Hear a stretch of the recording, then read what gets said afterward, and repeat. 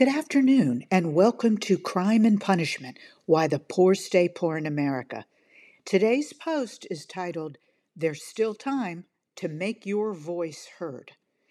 I start with a picture of my 18-year-old cat and with her Ohio Voted sticker on.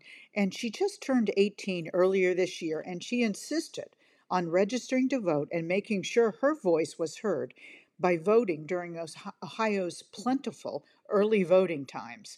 So if Bella can make the effort to vote, I think you can too. I believe I can speak for Bella, she's napping at the moment, when I say this. We have never understood why citizens of the United States choose not to vote. We are fortunate to live in a participatory democracy, at least for the time being, and that good fortune comes with some responsibilities. The most important of those responsibilities is to research the issues and the candidates running during each election cycle, and then vote. That's why every campaign has a rigorous Get Out to Vote, GOTV, effort.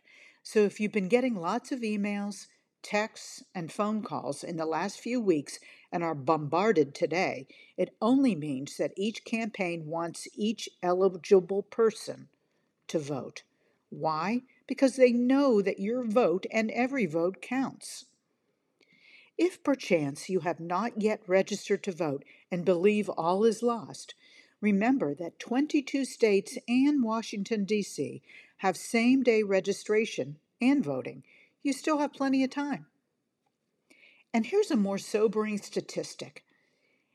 In the presidential election of 2020, at least 80 million U.S. citizens who were otherwise eligible to vote did not.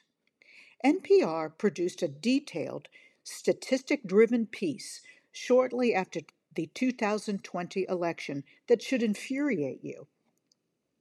Let me provide the reasons why, according to their surveys, those 80 million otherwise eligible voters chose not to vote. And I quote, "Non-voters' reasons for not voting include not being registered to vote, 29%, not being interested in politics, 23%, not liking the candidates, 20%, a feeling their vote wouldn't have made a difference, 16%, being undecided on whom to vote for, 10%.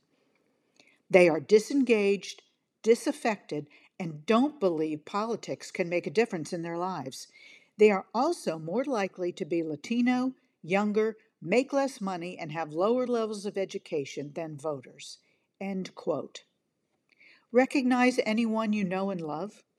Voting is one major way we can affect change in our country, and with any luck and enough power, reverse the cruel cycle of inequality and poverty in the United States, the richest country on earth.